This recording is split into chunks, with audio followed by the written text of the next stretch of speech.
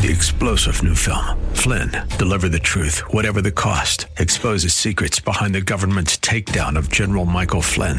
Flynn knew what the intel world had been up to. He ordered the first audit of the use of contractors. This set off alarm bells. He told the truth. He was the most dangerous person for Donald Trump to hire. They had to get rid of Flynn. Flynn, Deliver the Truth, Whatever the Cost. Available now. Watch it today. Go to salemnow.com. salemnow.com. I see my name in shining lights.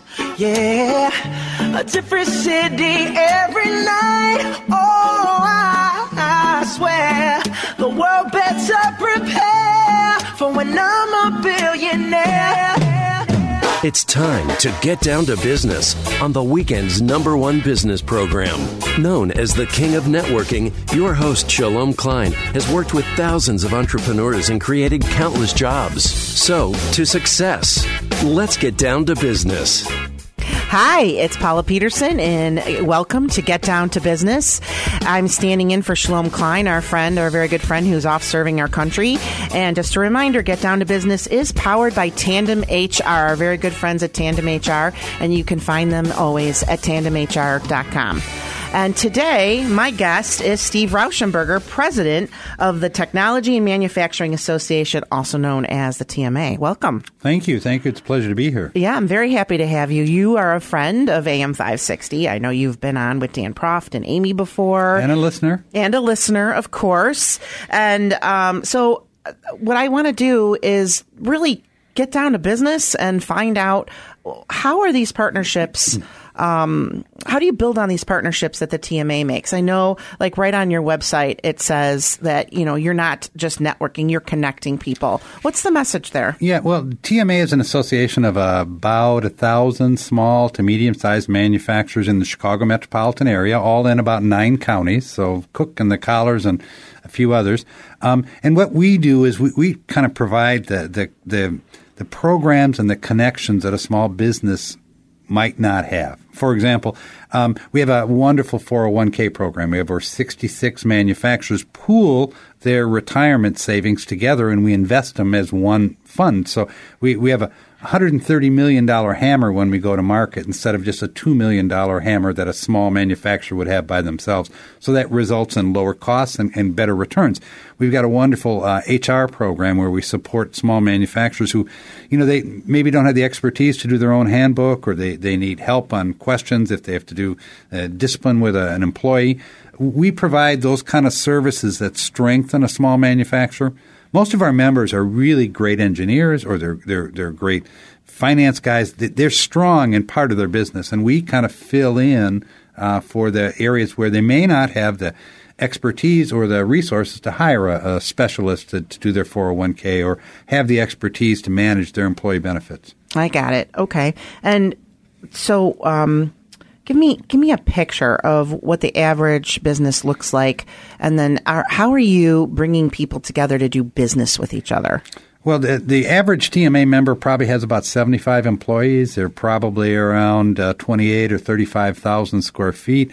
They probably have more than 25 production machines. They're doing business all over the world, interestingly enough. They're in the supply chain. Most of my members, they make something that goes to somebody else who assembles it into something that goes to Ford. So these are specialists. They make one component exceptionally well, and so they're called supply chain guys. So they're third tier and second tier supply chain. They don't sell directly to Ford. They sell to Delco that sells to Ford, or they sell to Fisher Body that sells to General Motors. So they sell into the supply chain. They do specific things extraordinarily well. So that's kind of how they impact it. What we do is we bring these very, very bright, hardworking people together and kind of cross-fertilize them. This guy, none of them, every problem they encounter, somebody else has encountered before them.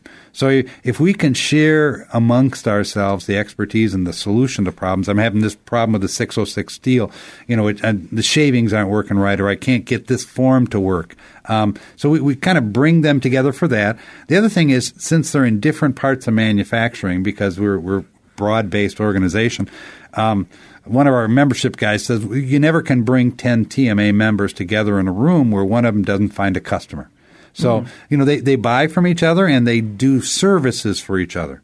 And see, I think that's a huge value of an association. It's really about doing business with each other, like-minded people who are going through the same experiences. Like you said, finding out how to fix or create something that someone else might be doing and thinks is easy and can offer an opinion or information. Right. So they can be each other's production engineers because they don't have the kind of staff that Ford might have or Caterpillar might have. So, they provide each other with advice and solutions. So that's really positive.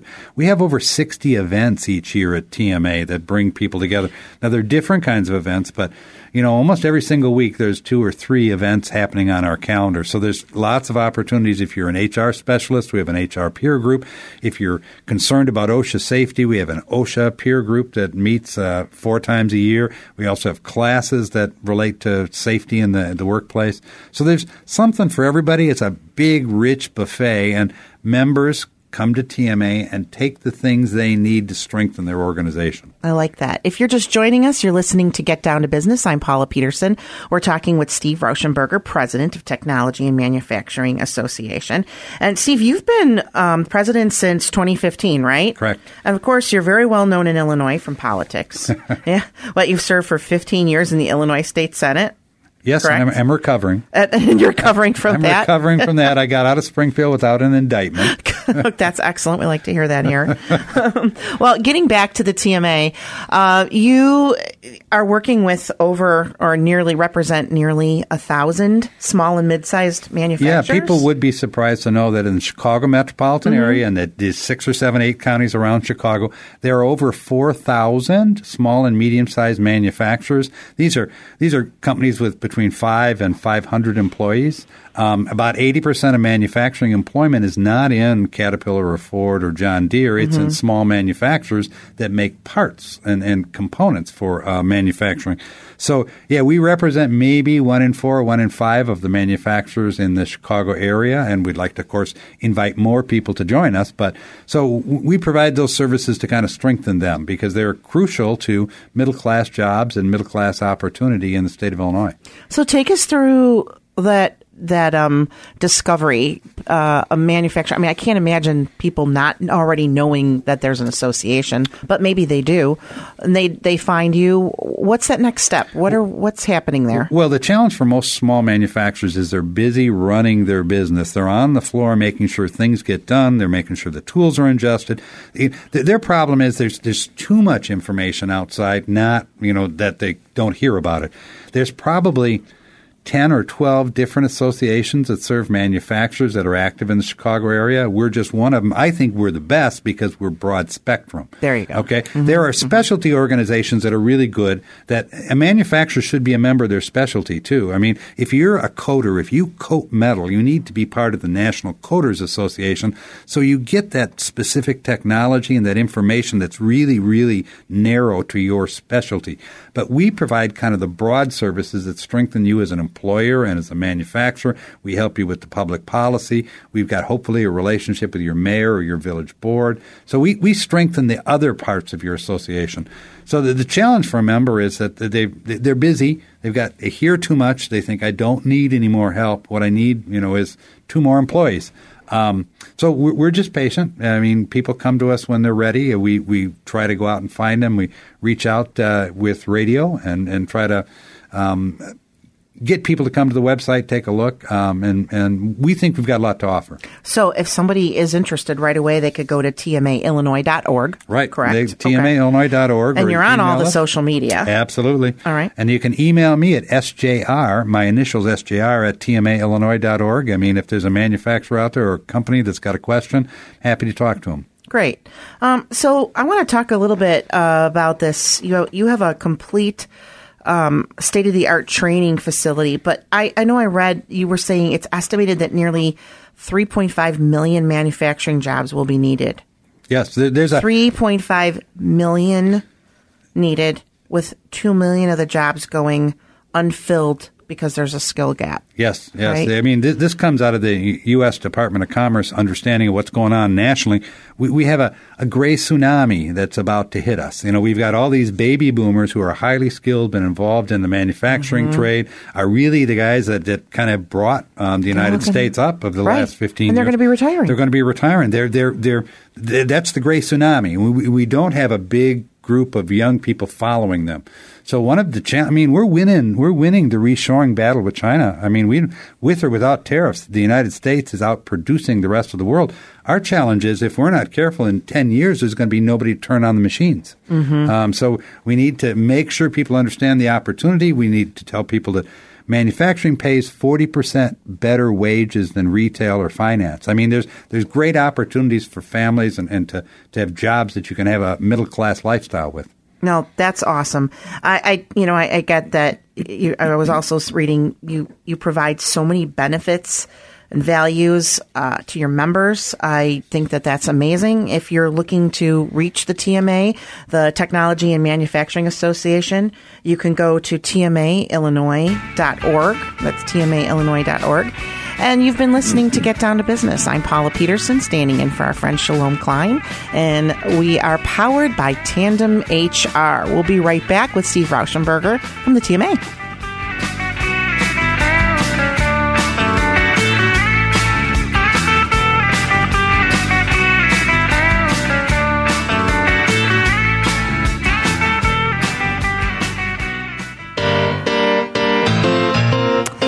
This is Paula Peterson. We are back with Get Down to Business, and I'm standing in for Shalom Klein today. And my guest is Steve Rauschenberger, president of the Technology and Manufacturing Association, also known as the TMA, right in Schaumburg. Yes. Hi, welcome back. Thank you. Thank you.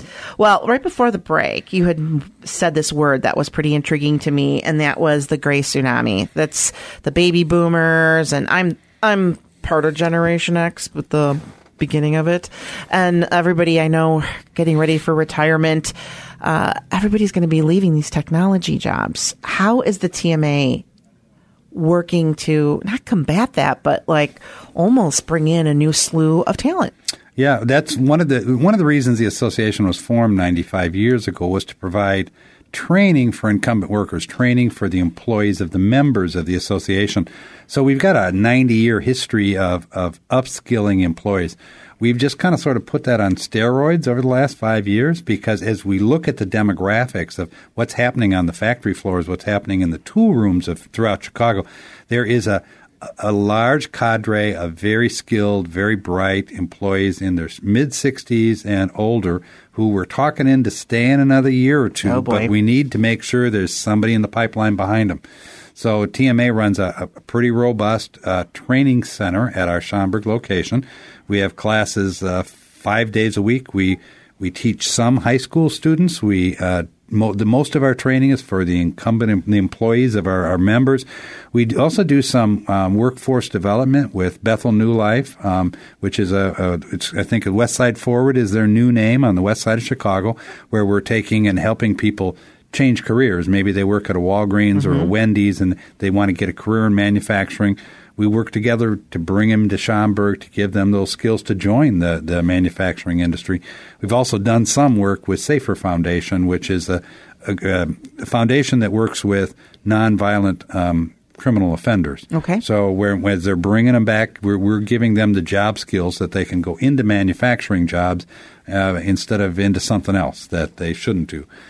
So we do a little workforce development. We do a lot of work with high schools, supporting them. We do some high school training on site, and then we have a pretty robust program. Probably around 1,100 students a year go through some of the classwork. These employees of members through some upskilling program at TMA. Give me an example.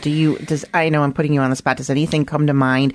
I've been to the offices. I was just amazed at the size. Wait, speaking of amazed, it was like a maze, because you're just like walking from room to room to room, but you had make sure I'm saying this right, the CNC machines. Right, CNC machines. A lot of computer rooms. You're teaching people technology. But, I think a big story right now is we need people in the trades. And not every person, a kid coming out of high school or maybe has just graduated, is not really cut out to go to college or enter that profession that their parent really wanted them to be in, but they're looking for something? Or how about the people who want to reinvent themselves? Right. And, and we're not all going to get rich inventing the next app for the iPhone. Right. So, but interestingly enough, a lot of the work in advanced manufacturing today is a lot like app development. Sure. We teach people how to write G code and how to turn, how to take an object and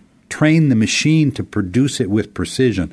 So there's opportunities for people with computer skills. There's opportunities for people that are autodidactic, that like to work with their hands. People. So these are the kind of jobs that you can be in 6 figures in 5 years. Sure. And instead of having college debt, the advanced education in manufacturing is almost always paid for by the employer. Mm-hmm. So if we can get a bright 19-year-old or a 20-year-old who wants to change things, wait, say that opportunity. Again. No, seriously, say that again. I know so many parents like me, friends with kids who are, they're always worried, should they get this degree, that degree? Say that again. So who's paying for that? The advanced training and the higher education in the manufacturing industry is almost always paid for by the manufacturer, by the employer. Okay. There's a strong tradition of, if we can get a bright young person, a young lady, a young man who's got the skills and is interested, they will put them through the training class at TMA. They will generally support them if they want to do community college work. In addition, a lot of them go on to engineering. Right. Because the manufacturer is interested in that lifelong set of skills. It's not, they're not baristas. This is not about shift work. This is about engagement with companies that have a future. Yeah. And how does that work with engineering programs? Do you get people that might have their bachelor's degree in engineering and then come back to get more training, or is it the opposite? Are they getting training first and then going back for that engineering degree? Well, there's lots of kinds of engineering. Okay. Yes. Yeah. Manufacturing, engineering, industrial, production, mechanical. industrial, right. For the most part, about half of those young people go directly to engineering school and find their way back. But a lot of them actually start in manufacturing. Another big group of them start in manufacturing, skill up, learn, and then follow on with their education. Because, as I say, instead of starting out 19 years old with a $40,000 federal loan that they're going to chase you the rest 40? of your life. More like 80. Yeah. Started a job that's going to pay you $18 an hour, and that an employer who's interested in keeping you and helping you skill up. And let that company help you pay your way through school. So 8 years from now, instead of having $160,000 in debt, you've got a nice car in the garage. You've got a down payment on a house, and your education's paid for. So it's a very, very practical route for people who are interested in those kind of opportunities. No, see, I think that's just amazing, is to be able to offer people a different option. Take a situation that could be daunting for them or find as an obstacle, turn that around, and start entering a new phase of their life where they're really taking their career to the next level. Interestingly enough, in Israel, they don't let high school seniors go to college. You have to take between 1 and 3 years off before they will admit you to higher education. They want people to kind of find themselves and find their skills and find their path before they invest in higher ed. Mm-hmm. In the United States, we're in such a rush to fill the seats at our universities and collect tuition that we're moving young people kind of without a sense of direction into higher education. Yeah. And that's a mistake. I'm seeing that all the time. Yeah. Take 2 years off, go make something, go do something, go find something that you like, or something, at least understand what you don't like, so that when you do that higher education, it's for a purpose. And if you're just joining us, this is Paula Peterson. I'm Paula Peterson with Get Down to Business, and I'm talking to Steve Rauschenberger, president of the TMA, and he's offering, I think, awesome advice. I mean, you are really telling people, being really realistic with people about careers right now, education, schooling. I think that's amazing. What are some other ways? How does the TMA reach out to those groups of people to let them know about these services? Services, classes. How do you want me to say that? Well, the members, the 1,000 members have the catalog, and we email and talk with them, and they schedule their employees in for training based on their needs. But for the rest, we are very active with about 23 high schools. We sponsor high school advisory committees where We get local manufacturers, mostly TMA members, but a lot of times not TMA members, in conversation with high school principals and with high school guidance counselors so they understand the opportunities. We try to facilitate internships over Christmas break, Easter break, and over the summer and engage, people in so they understand what manufacturing is. We also sponsor what we call the Precision Machining Competition. Last year, I think we had 31 high schools participate. The students in their classes produced from blueprints, produced manufacturing products and sent it to us for judging. And we have a big pizza party, the world's biggest pizza party at the Mazak facility with their beautiful machinery. And we give out scholarships and awards to people that did well in it. And a lot of those young people get job offers that night because the TMA members set up tables to talk about their company and try to attract these bright young people who've done machining. So we have lots of ways where we're trying to kind of sort of raise people's awareness and understanding about manufacturing and about the career opportunities in manufacturing and hoping to also influence public policy so that the school boards and the school superintendents and the high school principals get past this idea that smokestack America is gone and that manufacturing doesn't take place in Illinois. Illinois is one of the heartlands of American manufacturing. Yeah, it is. I mean, and you're headquartered, obviously, in the heartland here. And sticking with that whole mission to help members, you say, achieve profitable growth and business success through your advocacy, right? Education, networking, and information, your programs and everything. If you're interested in finding Steve and more information, all you need to do is to go to tmaillinois.org. That's tmaillinois.org. Steve, any other way they can reach you? Yes, if they Google technology and manufacturing, they'll find our LinkedIn, they'll find our Facebook, our other social connections. They can email me at SJR, my initials, SJR at tmaillinois.org. Steve Rauschenberger, thank you so much. This is Paula Peterson with Get Down to Business. Have a very successful week.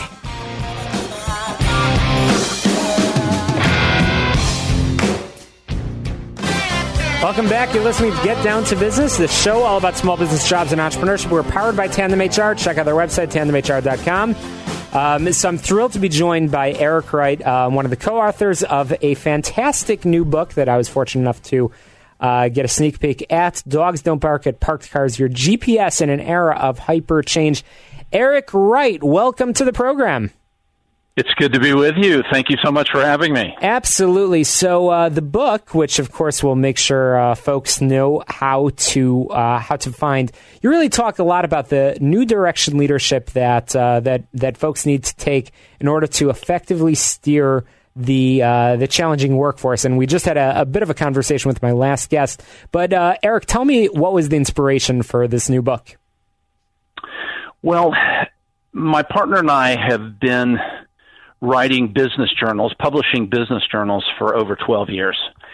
And in the course of that time, we have interviewed hundreds of CEO, small business entrepreneurs, scaling business entrepreneurs, the full gamut, from technology to hospitality.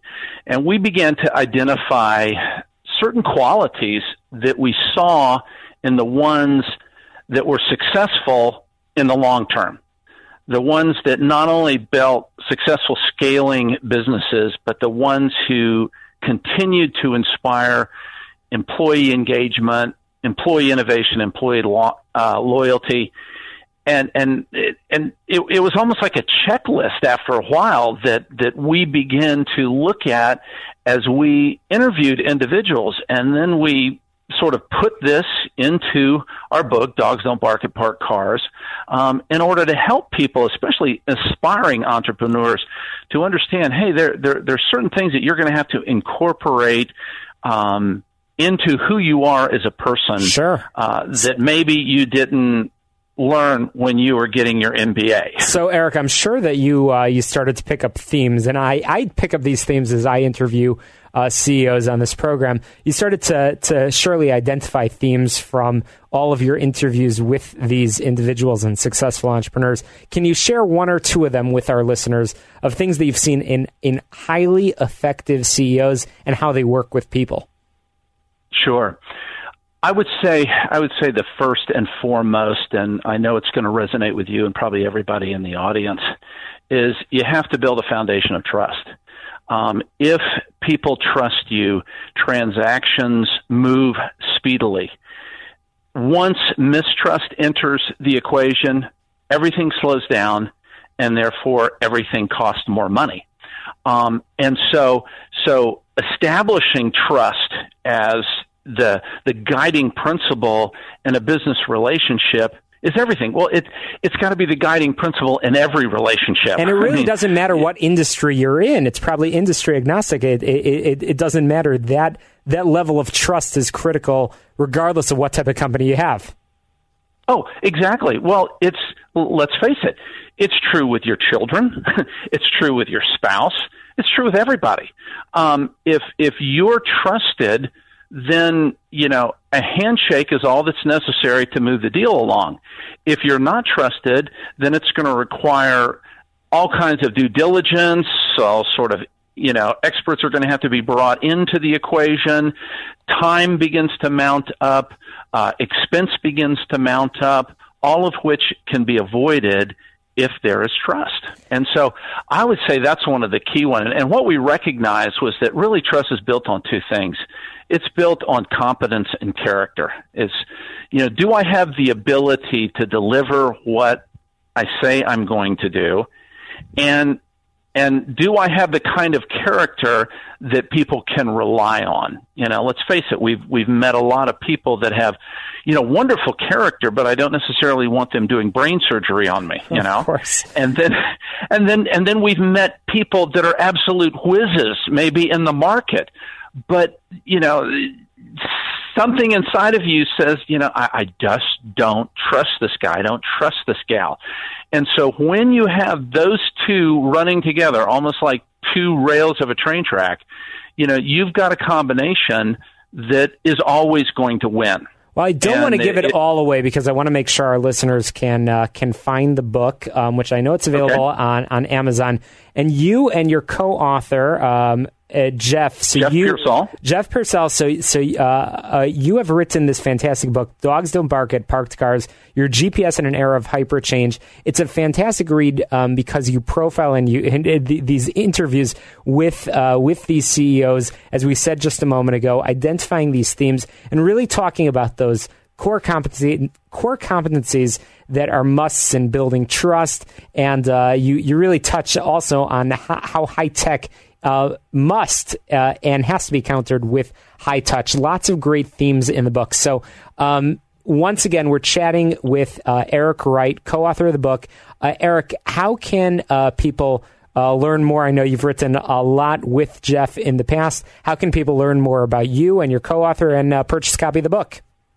Well, of course, you can get the book at Amazon.com. As you mentioned, you can go to dogsdon'tbark.com, and from there, you can be guided to other materials that we have put together. And Jeff has his site. We have a new site that we're launching called Ethical Capitalism, which really helps underscore many of the themes we talk about in the book. All right, awesome. Well, buy the book on Amazon. Check out the website, dogsdon'tbark.com. Thank you so much, Eric Wright, for joining us. We're going to be back with another author in just a moment. You're listening to Get Down to Business. We're powered by Tandem HR. We'll be right back.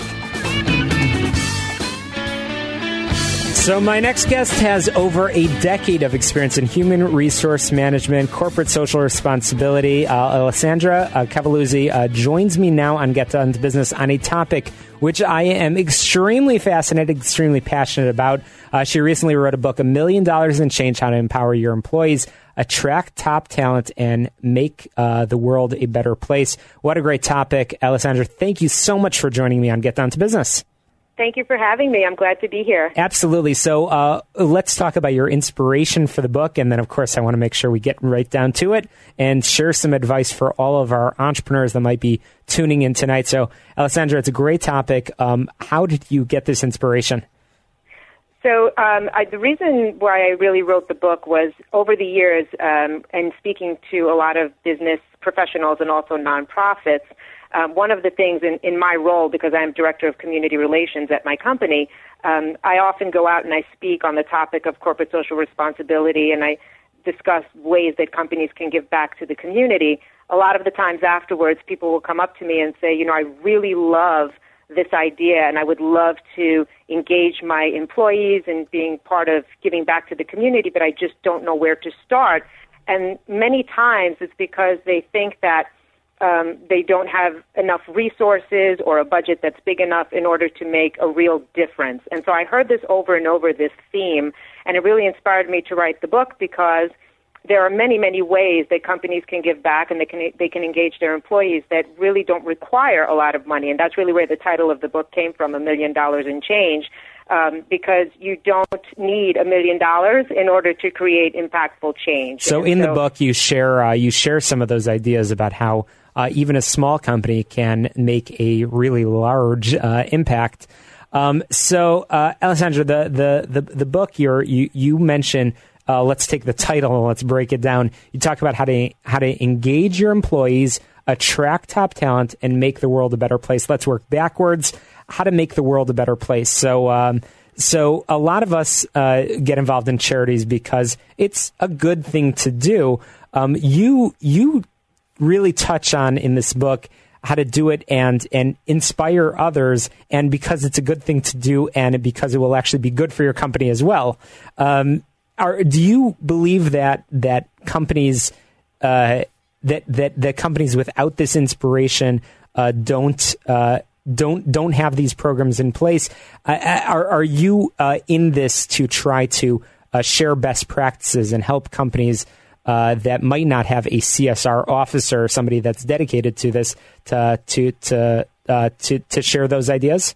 Yes, absolutely. And really, when I hear from my nonprofits, because I work with many over the years, one of the things that they'll say often is, we wish that we could just let companies know, if there was a way to let them know that if we just want them to do something, if they all just did something, imagine the impact it would make in the world. And so this was kind of my personal way of giving back to the community and helping to get the word out, to say, there's no wrong way to give. Every effort is valuable. Whether you're helping 2 people or 200, the impact is the same. So, there is value in it, and that's really, yes, to your point, that's why I wrote the book, so that it inspires others, hopefully. I didn't have a CSR department at my company, so you don't need a full-blown CSR program or a department in order to get started. There are tips in the book that help you to start out. And it's a process over time. It's a journey. That's something that I think people should keep in mind. It's, you don't flip a switch and you're doing a ton of different things overnight. It's a process. It's a marathon, not a sprint, as we say. But as long as you get started, because doing something beats doing nothing any day. And that's really the message here. Sure. And it's not just about writing a check. And that's really important. So often charity is thought of only when I get to the point that we're really profitable can we write a really big check, and that's when we'll have the impact. You say that the impact can begin at any stage, and you share those tips and that advice to companies and CEOs of all levels in the book. The book I know is available on Amazon. It's called $1 Million and Change.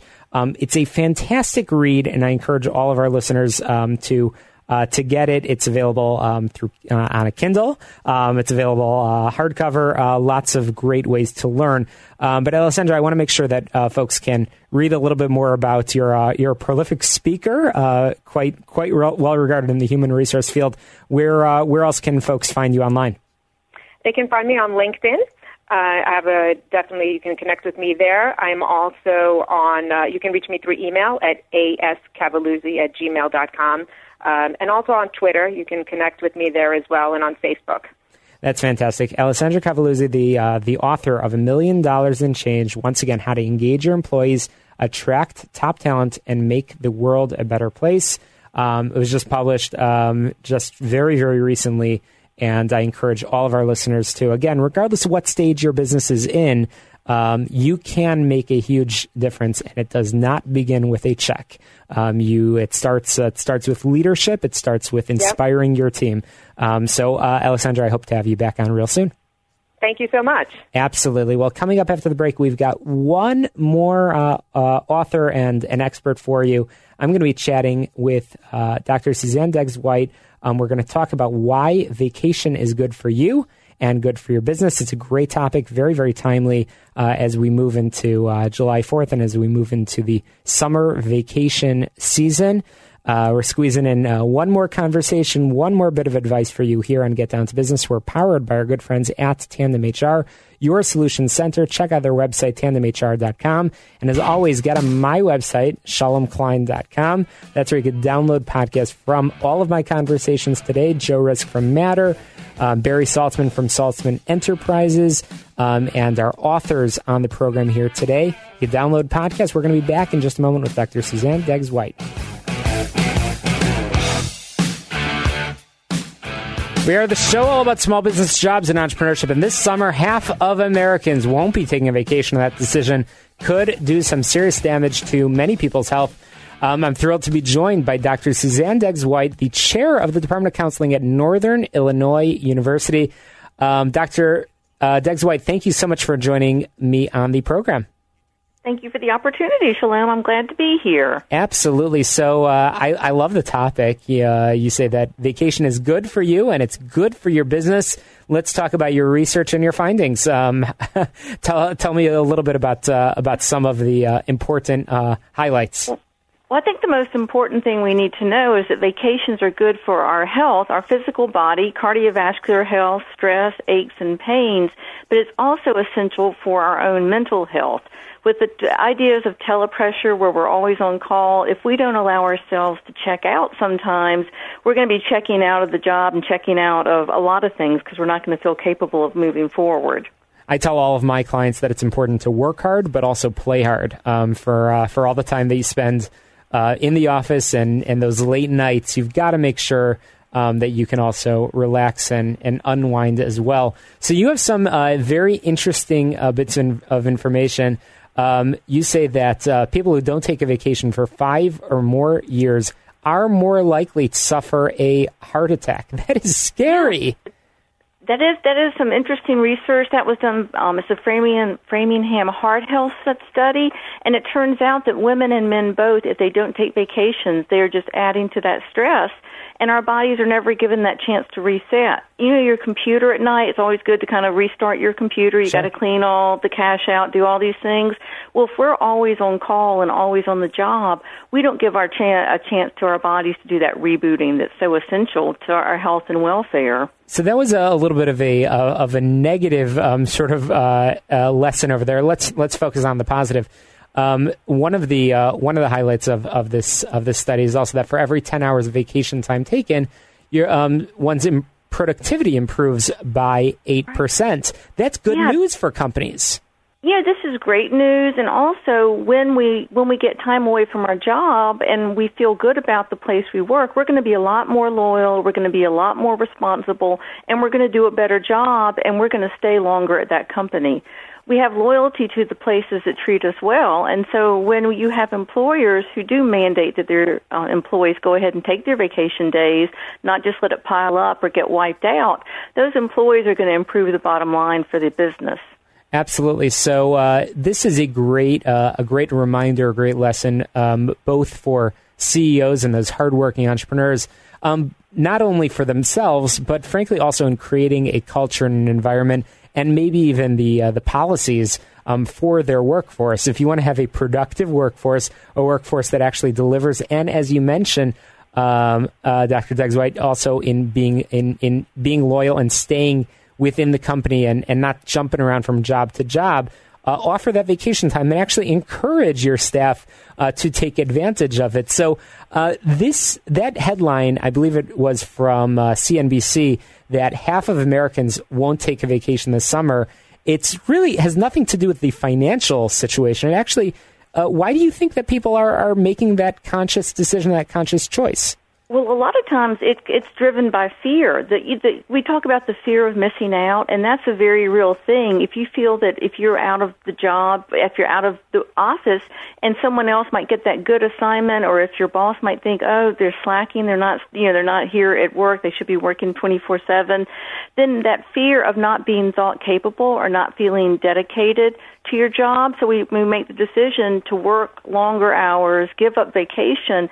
It's thinking it's going to make us look better, but what it's really going to do is our productivity is going to suffer, and we might be looking for another job because we don't want to stay somewhere where we don't have the freedom to take advantage of the benefits that are given, because it's over 500 million vacation days were left on the table last year. That pressure and stress. So what a fascinating study. I know folks can learn more by going to the university's website, niu.edu. And, Dr. Degswite, thank you so much for joining me on the air. To success, let's get down to business. We'll talk to you next Sunday at 6 p.m. Take that vacation. Happy 4th of July. We'll talk to you next week. We've got a great lineup of guests. We'll be back. Thanks for joining us. 3-star General Michael J. Flynn, head of the Pentagon Intelligence Agency, knew all the government's dirty secrets. He was one of the most respected generals in the military. Flynn knew what the intel world had been up to. He understood its funding. He ordered the first audit of the use of contractors. This set off alarm bells. The explosive new documentary, Flynn, Deliver the Truth, Whatever the Cost, uncovers the facts behind this scandal. Flynn told the truth. He was the most dangerous person for Donald Trump to hire. I find out the worst enemy that I'm going to face in my life is right here in America. They took my assessment and they wanted me to change it. And I was like, I'm not changing it. They had to get rid of Flynn. With in-depth interviews, archival footage, and never-before-seen personal records of the man behind the headlines. I just felt like I was drowning. Flynn, Deliver the Truth, Whatever the Cost. Available now. Watch it today. Go to salemnow.com. salemnow.com.